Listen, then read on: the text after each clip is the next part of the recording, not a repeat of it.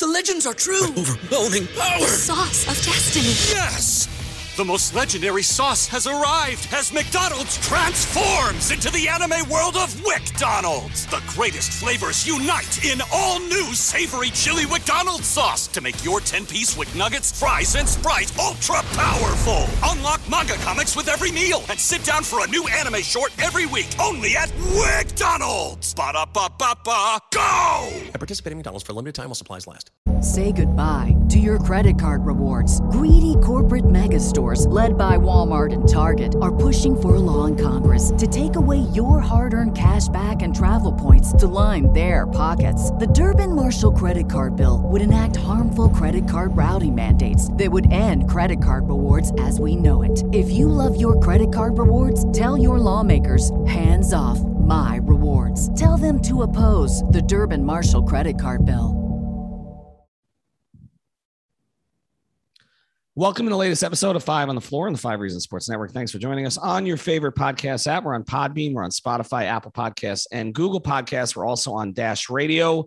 You can find us on the Nothing But Net channel every single weeknight at 7 p.m. Also, check out the Five Reasons YouTube channel. Nearly 10,000 views of our Dolphins coverage from the second preseason game. Make sure you're subscribed for all our Dolphin coverage, Heat coverage, and everything else that we do there on the channel.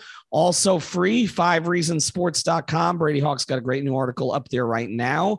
No paywall about sort of Jimmy Butler's role with a new cast of characters on the Heat. He's been pumping out those regular articles. Also, we do cover the other teams in town. Also, check out the great sponsors of the Five Reasons Sports Network. I think I'm going to take one of these and go to sleep after this podcast. If you hear my voice, I'm still fighting it a little bit. But this is Therapist Preferred. This is a CBD company founded in 2019 by a physical therapist to maximize performance and recovery for active people. 100% THC free and third-party lab verified. All the products made in the U.S. with cutting-edge technology from organically grown hemp. But again, you will not fail a drug test. So no worries about that. The most popular products, the CBD sports cream, the strawberry lemonade gummies, which are my favorite, and the green apple gummies. Use the code 5 Reasons. That's the number 5 Reasons for 25% off your order plus free shipping on all orders. Again, go to therapistpreferred.com. Use that code 5 Reasons. And now, tonight's somewhat scratchy episode. Five on the floor, ride for my dogs. Where here's the thing, you can check the score. Hustle hard, couple scars, wearing bubble frogs. Just like Butler said, you in trouble, y'all. Kept the floor playing, got it all banned. Y'all seen the block, stop with one hand. And Pat we trust, it's power, have the guts. We're here to bring the heat, y'all can hang it up. Welcome to Five on the Floor, a daily insider show on the Miami Heat and the NBA, featuring Ethan Skolnick, Greg Sylvander, and Alex Toledo, plus others from the Five Reasons Sports Network.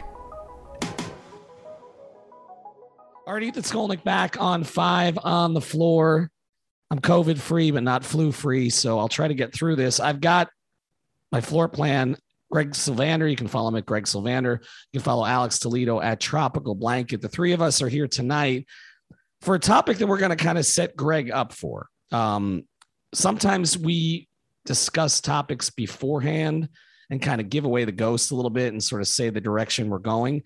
Tonight, we didn't do that. Okay. So basically what we're talking about tonight is what kind of Heat team from the past this Heat team might resemble. In other words, when we look at the roster, the circumstances, everything going on with the team, what will this Heat team end up being? And is there any historical example, particularly going back to Pat Riley's first year in the mid-90s, to what we're going to see this year? So, Greg, you have not given us your selections.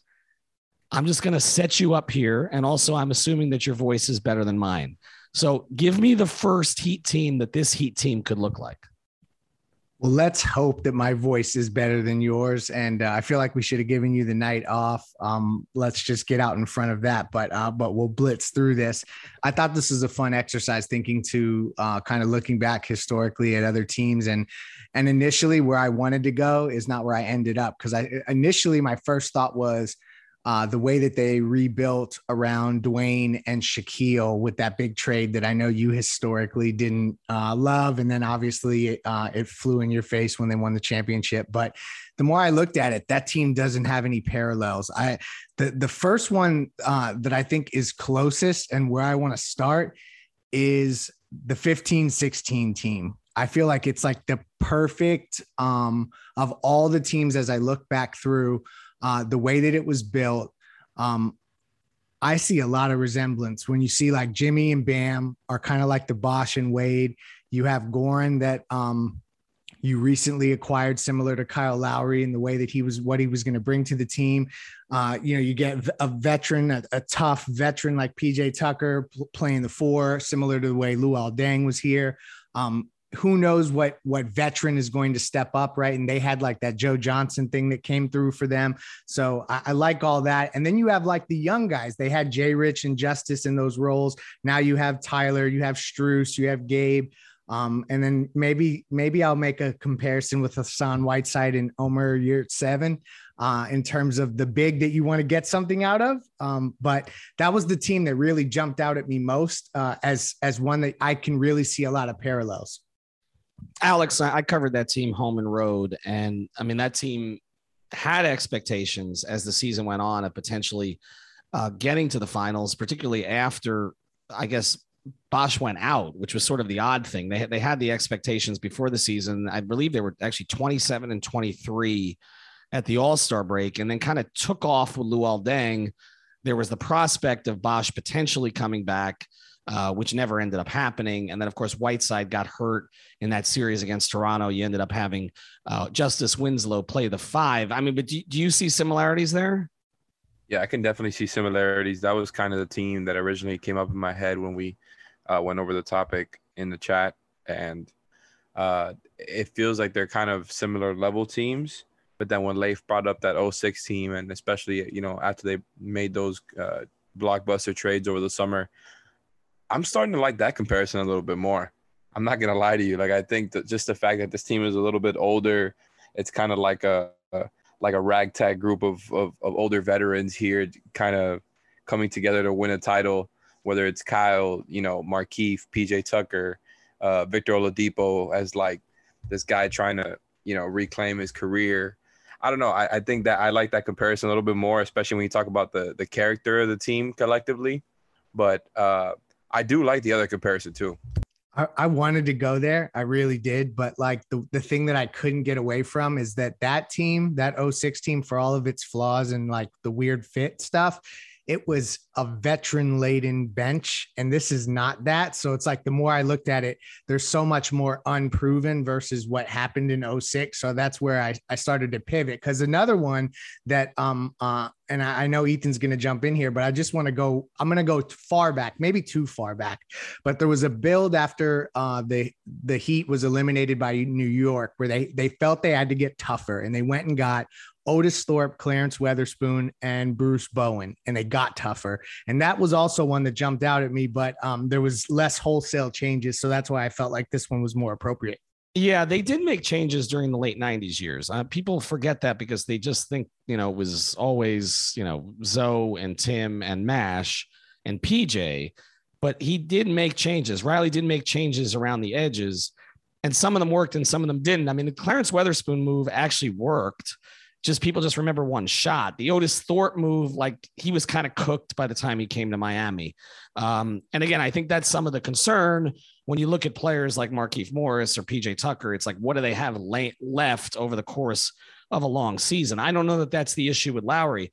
I do think where the 06 thing comes in a little bit, or 05, 06, which was really the build that I didn't like. I didn't have a problem with the Shaq trade. I had a problem with the 05 moves that ended up leading to a championship.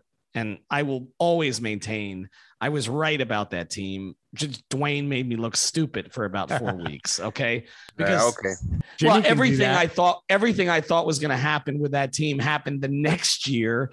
And it happened before the playoffs, pretty much up until 2-2 against Chicago. And then Dwayne just went nuclear and the whole thing worked for a small period of time. But I don't think that if you ask Riley with truth serum, he thought that was going to happen. Other things were supposed to work better, like maybe the team actually playing for Stan Van Gundy or any of the other things that were supposed to occur. Okay. But that being said, all right, the 05 team, when they added Gary Payton, I think people will try to make the comparison of Gary Payton to Kyle Lowry, but Kyle Lowry is a much better player at this stage than Gary Payton was when Miami got him.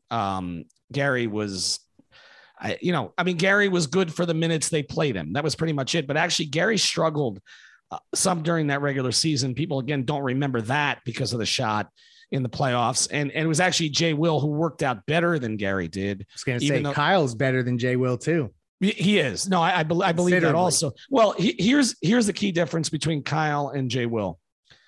Kyle doesn't have to change anything that he's done over the course of his career to be effective for this team.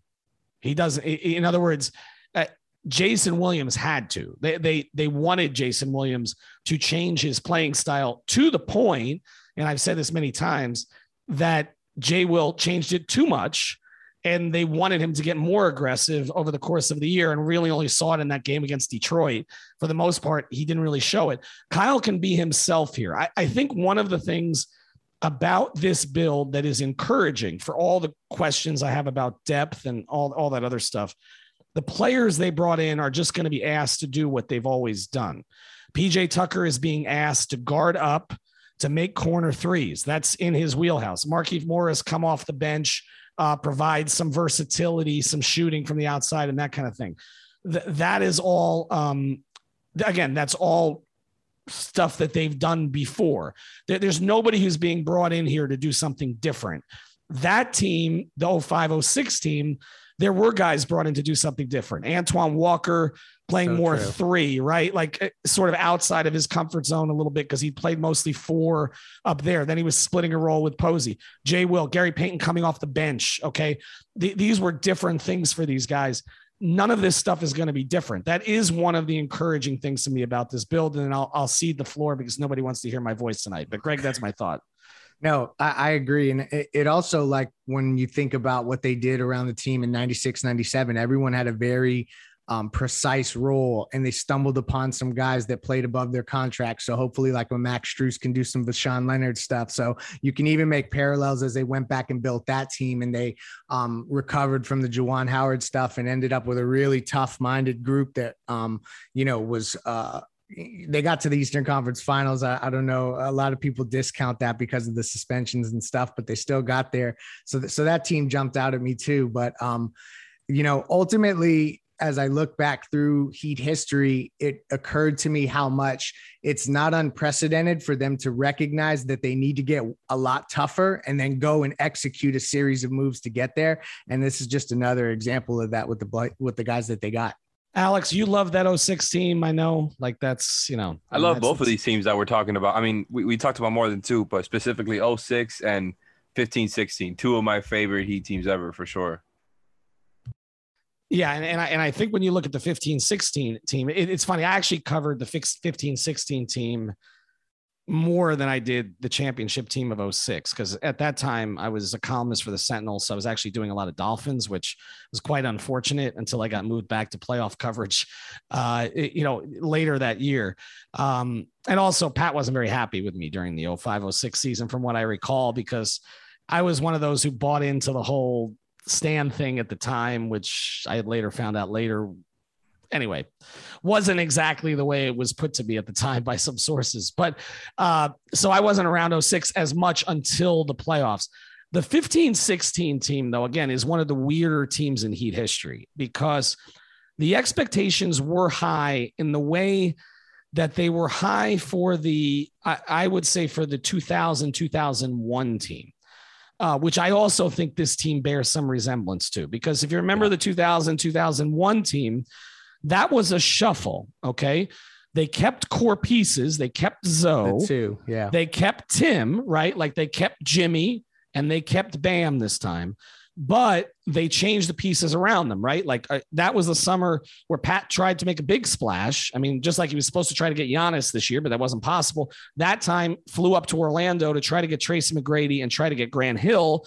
Neither of those things worked out. In the case of Grant Hill, that turned out to be a good thing. They end up making the trade for Eddie Jones, maxing him out. We've had Brian Grant on the pod. He's talked about that. That's the first big Heat story I ever broke, was Brian Grant coming down here in a trade. And Brian basically just told his agent. Totally unexpected too. We were so excited as fans. Well, because Brian, and I don't know if you heard him on our pod, but Brian, was willing to take the mid-level. He'd been talked into taking the mid-level. And they ended up working out a deal, Chris Gatling, other pieces, and they got him a max contract to bring down, Eddie and Brian and then Anthony Mason in that deal and put those pieces together in the same way they put the pieces together in 15-16. But then Zoe got sick in training camp. And in the 15-16 case, Bosch got sick, had the blood clots, which short-circuited them that year. The only difference between those two seasons is that in the 15-16 year, they got to see what it looked like with Bosch at the beginning of the year, and it wasn't particularly good. Yeah. And then they got better without him. And in the case of the 2000-2001 team, they actually played. Well, they did at the very end, right? Because they got 13 games with Zoe in the regular season. And then they got 3 in the playoffs. It never was what they envisioned, they never got to put the whole thing. They were at training camp up there at. But they were only 8-8 with Zoe because they were 8-5 and then 0-3, and then may he rest in peace. Anthony Mason kind of checked out on the team after Zoe came back. So those two, and you hope. Okay, I don't want to throw some bad karma out here for Heat fans. That's what I was about to say. I almost hate this topic. You hope nothing happens to any of the Heat's core guys this year so that they never get to see it, because I think that was the frustration. They never got to see Dragic, with Bosch and sort of full flower. And then whatever we think of Hassan and how things turned out, the reality is if Hassan plays in that series against Toronto all the way through, and I will tell you, there were players on the Heat who thought he could have played. Okay. If he plays during that, they probably win that series against Toronto, because even when Valanciunas came back, Valanciunas was in and out, but I mean, they were playing Justice Winslow at the 5, and that wasn't going to work. Alex. So the one thing that kind of came across to my head while, we're talking about this is that this team, and obviously we haven't seen them play together at all, I think it's going to be a lot cleaner of a fit than any of these teams that we're talking about right now as far as on the court. So even though kind of like the more that we've gone down this road of comparing them to the past teams, and I kind of feel like 06 is right now the one I'm leaning towards the most, just because of the veterans and the collective character of the guys. I still feel like this team that we're about to see this season is going to kind of run all these teams out of the ground when it comes to just fitting together and not having a lot of conflict basketball wise. The one thing I want to talk about when we come back is the expectation level of different teams and where this one fits compared to those. Because I think when you look, again, at 25 years of Heat history under Pat Riley, there are some teams that have had very high expectations. There are some teams that had moderate expectations. I want to kind of get into where this one fits. Before we do, though, I want to tell you about another great sponsor of the 5 Reasons Sports Network. They just renewed with us because people are having success reaching out to them. That's CPT of South Florida. They've been providing small and medium businesses with the technology they need for decades. They specialize in cloud-hosted phone systems and managed IT. Reach out to TJ. Again, so many of our sponsors are local. They're Miami sports fans. TJ is too. This show is sponsored by BetterHelp. What's the first thing you'd do if you had an extra hour in your day? Go for a run, take a nap, maybe check the stats of the latest Miami Heat game? I've got a better idea. A lot of us spend our lives wishing we had more time. The question is, time for what? If time was unlimited, how would you use it? The best way to squeeze that special thing into your schedule is to know what's important to you and make it a priority. Therapy can help you find what matters to you so you can do more of it. I've benefited from therapy. I went through some life changes, major life events, had some difficulties, wasn't a believer in therapy, but it helped me and it can help you also. So if you're thinking of starting therapy, give BetterHelp a try. It's entirely online, designed to be convenient, flexible, and suited to your schedule. Just fill out a brief questionnaire to get matched with a licensed therapist and switch therapists anytime for no additional charge. So learn to make time for what makes you happy with BetterHelp. Visit BetterHelp.com/Miami Heat today to get 10% off your first month. Again, that's BetterHelp, HELP.com/Miami Heat.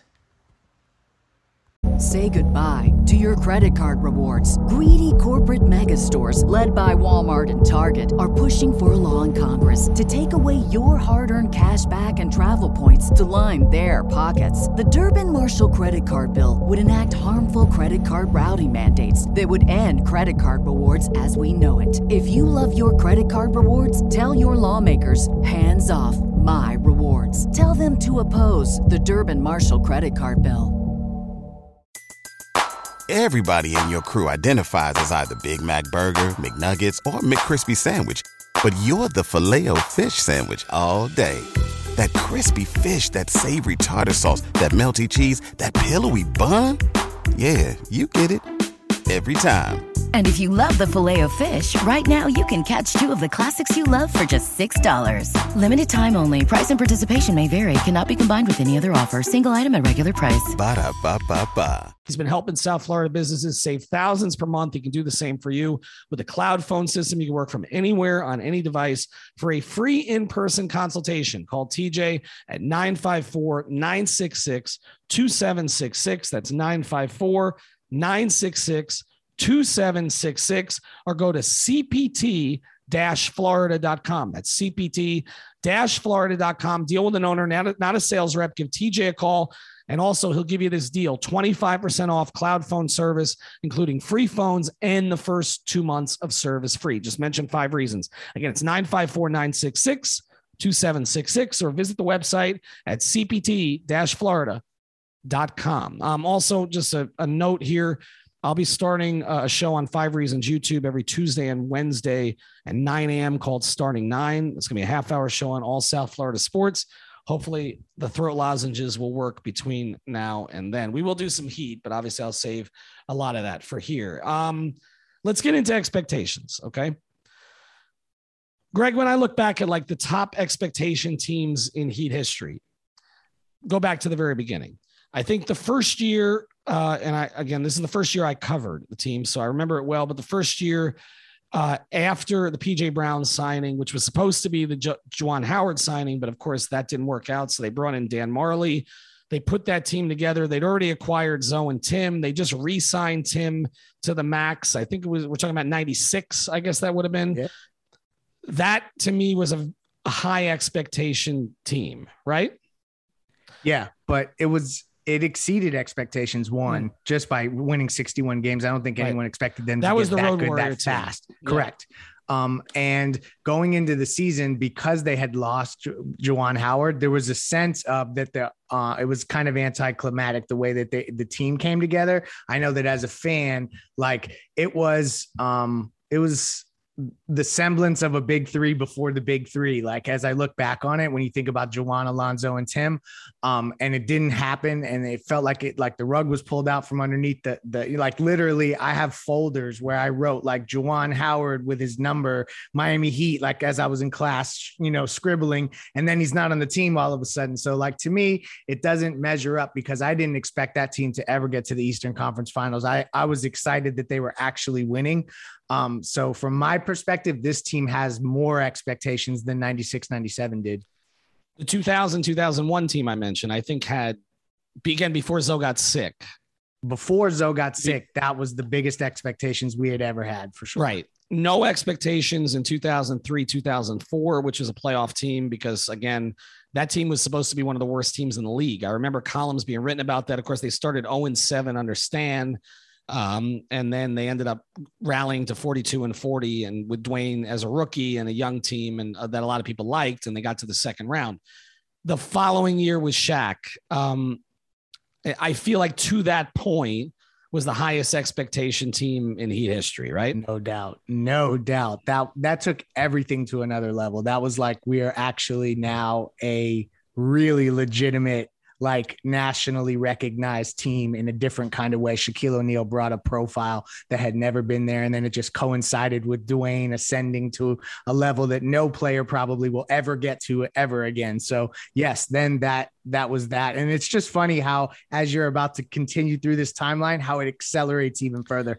Yeah, it accelerates a lot, because in 2005, I think the expectation was that the Heat would make the finals after the changes they made. I think everybody thought that but me. And then so obviously the 2005-06 team, I don't know that the expectations were that high for the next year because there was a perception that it was a little fluky, maybe, and some of the guys were getting older. So I'm not going to look at 06, 07. But of course, number one is 2010, 2011, right? And then the 3 years that followed. Is this a higher expectation team before the season? I'll throw this to Alex because this is a little more contemporary. Then because I'm going way back to the 90s here. Then the 15-16 team. Do you have higher expectations for this team than question. You did for when that one was put together? Oh man, you left me speechless here. This one is tough because it's hard to compare because I think ideally this team, like I said, it just makes a lot more sense when you think about it. It's way cleaner of a fit on both ends of the floor. The other team is more talented. 15-16 was a more talented team. I think we all thought Wade and Bosh were still like, obviously we know it wasn't Dwayne at the top of his game. We all knew that he was still an all-star caliber player. We all thought Chris Bosh was still at the top of his game. Alex, I'm going to cut you off. Is Jimmy Butler right now a higher level player than Dwayne Wade was then? Yes. Yep. I can say that easily. Absolutely. I think the question would be him versus Bosh, to be honest. Okay. No, let me ask you this. Is Bam right now at the level that Bosh was then? No, not overall, but I'll just, there's a caveat that has to be placed on this era right here. And I just think that because Chris Bosh only played 44 games the season prior, personally, I did not have the same expectation level as I have for Bam Adebayo going into next season as I did for Chris Bosh, because I didn't know what he was going to look like physically. You know what I mean? Okay. Yeah. Well, that's maybe more speaking to my naivete during that season, because I was absolutely on the hope train that, like, you know, everything was going to be fine with Chris Bosh, and him coming back was already crazy in itself. And then it happening again, obviously, was horrible. But the only reason I say that team was more talented is because it was like that whole starting five, right? It's like you got Goran, Dwayne, Luol Deng, you've got Chris Bosh, and you got Hassan, who at that point was in the peak of his powers, right? Like, I think that people forget that was literally the season where we were talking about him like as somebody who should be getting, talked about in a deep point conversation. Like, Hassan was still athletic as hell at that time and was looking really good. And maybe the fit stuff would have got in the way between, him and Bosh, because we never, and obviously Luol Deng as a three, because that stuff, and that we never got to see it actually fix itself. Maybe it would have if Bosh would have got in that second half of the season. Who knows? But to me, that team should have had more expectations because of that talent. Although I will say this Heat team right now is better suited for the playoffs. And I think, like, Jimmy is better than anybody from that 2016 team right now. See, I would agree with that. So I'll ask you this question. Goran Dragic then, Kyle Lowry now. Kyle. Okay. I mean, so, all right. So again, especially because Goran played that he was still in his head a little playing next to Dwayne. I felt well, he was playing on the side of Dwayne. Like, that was the thing. Like, Goran really didn't figure out how to play with Dwayne for most of that. Was also the year after he was all NBA third team. So it's, maybe I shouldn't say Kyle so easily, but it's just more from a preference thing with a two-way guy. Well, let's look at the other two. Kyle gets to be Kyle. Right. Well, let's look at the other two pieces in the starting lineup then. Okay. So Duncan, what are we doing here? Duncan versus Deng, I guess.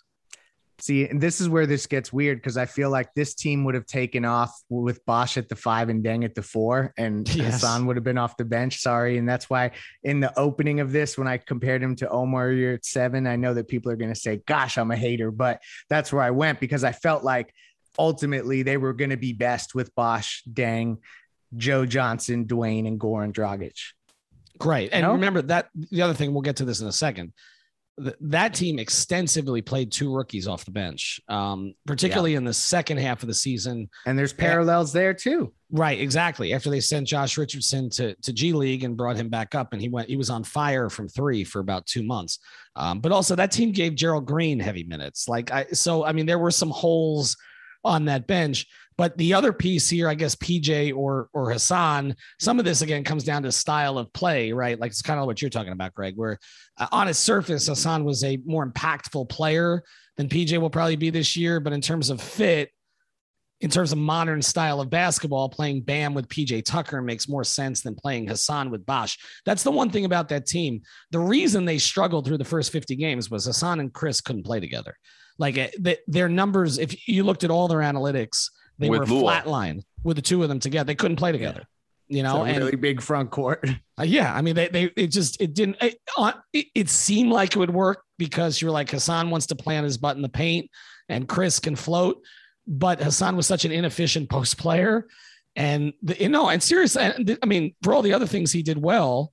And so it just never worked because he wanted the ball down there, but he wasn't getting it. And so that was an issue, but let's look at the bench. It was all weird. It was not a Spoelstra team. It was a team. It's kind of like you said, Alex, they had a lot of talent, so they had to try to make the talent work.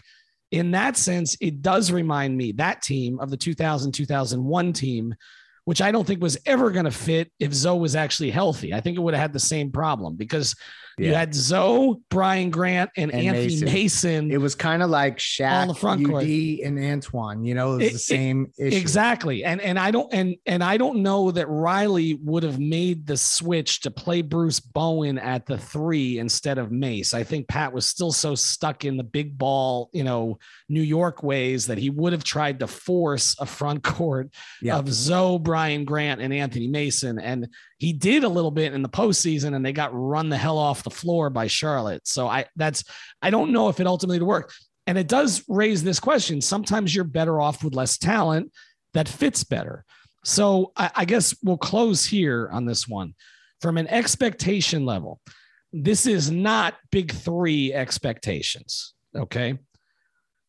But I do think it has higher expectations than the finals team from 2 years ago, because I feel like we were the only ones who liked that team before the season. And one of the reasons we liked it, or I liked it anyway, was because it was uncluttered and I didn't feel it was overly talented. And I thought that Spoelstra could make the pieces fit better than previous teams that he'd had. I do feel this is the highest expectation team since 15-16. And I would say one of the top 5 or 6 high expectation. If you're going to put the big 3 as one grouping, then it's in the top 5. But if you're going to count those as 4 separate seasons, then it's probably not. No, like I'll take it a step further. It's for me personally, and maybe like I'm digesting this differently. I have the highest expectations going into this season since the big 3 era. Like this is that season, no doubt about it, because you had your 2 pieces and you've kind of built this team tailor-made around them now. This was, Kyle Lowry was just such a huge addition. So I feel like, yes, now the expectations level are as high as any of those contending teams when they went into seasons during the Alonzo era. Even the Dwayne era is weird because some of those teams, you knew that they weren't finals contenders. You knew Dwayne was capable of anything, but they just weren't that good. This team has heightened expectations to all of those kind of transition teams, if you will, the Quentin Richardson years and things like that. How many teams in Heat history have really underperformed expectations significantly? I mean, 07-08 is obvious, right? Okay. Oh my God. Don't even bring that up. That season. Yeah. Well, and some of the Knicks Heat seasons, the Heat, they performed to expectations throughout the regular season, no problem. And had they drawn any other team, I think they would have advanced much further. It was just, there was a mental thing there that they couldn't pass. So they all, by virtue of being eliminated over and over again with home court at higher seeds, they never lived up to expectations, but the records indicated differently. I feel like the first year of the Shaq team, they kind of met expectations. It was heartbreaking when they lost that game 7 at home, but I mean, just to get there, you knew you were within striking distance. Of the Spoelstra teams, Alex, going back to 08, which teams have underperformed expectations? Well, definitely not any of the first 2 with Spo.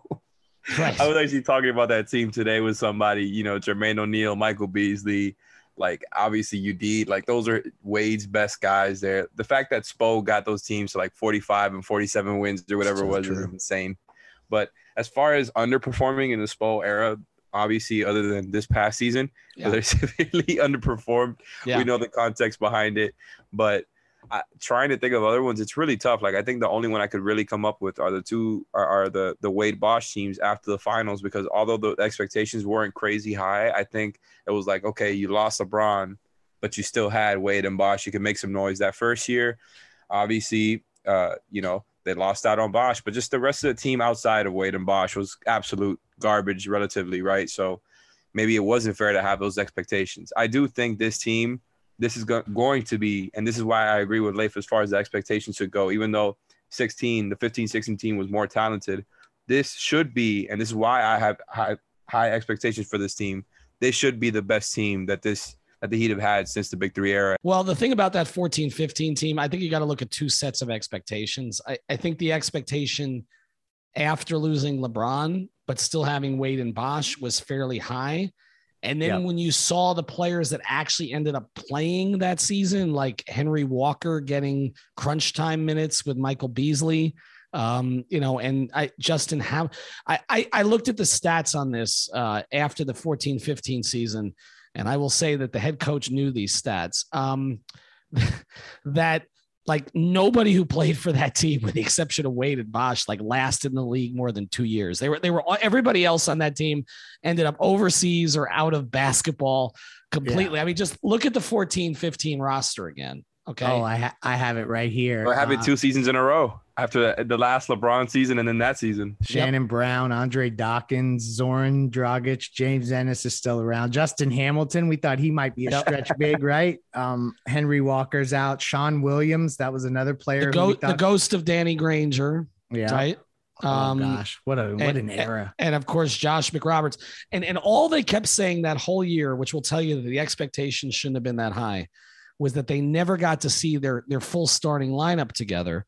And with much respect to our guy, Norris Cole is going to be on here. It was basically that starting lineup was supposed to be Dwayne, Chris, Luol Deng, Norris, and Josh McRoberts. They were literally pinning their season on the fact that they never got to see a full lineup with Josh McRoberts in there healthy, which tells you everything. Was it Mario starting? No, Norris started that year. Actually, Norris was supposed to start. I don't think it ever. We can actually ask him what happened there, because I'm looking at it now. It was Norris. That's when they traded for Goran. They traded for Goran, right? Mario played 80 games, started 37. Norris started the season as a starter, started 23. And then Goran started the last 26. It was kind of a 3. I remember actually, now that we're talking about it, in 14-15, Chalmers, like those first couple of months, had a really strong beginning of the season. Yeah. He didn't want to be in the 6-man role, but he actually performed pretty well in it. But also, who else got 10 starts that year? Shabazz Napier. So again, I think expectations might have been a little bit out of whack. All right, my voice is out of whack. Hopefully it'll be back for the next episodes. I tried to get it out, guys. CPT-Florida.com. Make sure you check that out for all your IT. And of course, therapistpreferred.com. Use that code 5 Reasons, get your 20% off. I'm going to take one right now and pass the bleep out. Thanks to Greg. Thanks to Alex. We'll be back later in the week. Thank you for listening to the 5 on the Floor on the 5 Reasons Sports Network. Say goodbye to your credit card rewards. Greedy corporate mega stores, led by Walmart and Target, are pushing for a law in Congress to take away your hard-earned cash back and travel points to line their pockets. The Durbin-Marshall credit card bill would enact harmful credit card routing mandates that would end credit card rewards as we know it. If you love your credit card rewards, tell your lawmakers, hands off my rewards. Tell them to oppose the Durbin-Marshall credit card bill.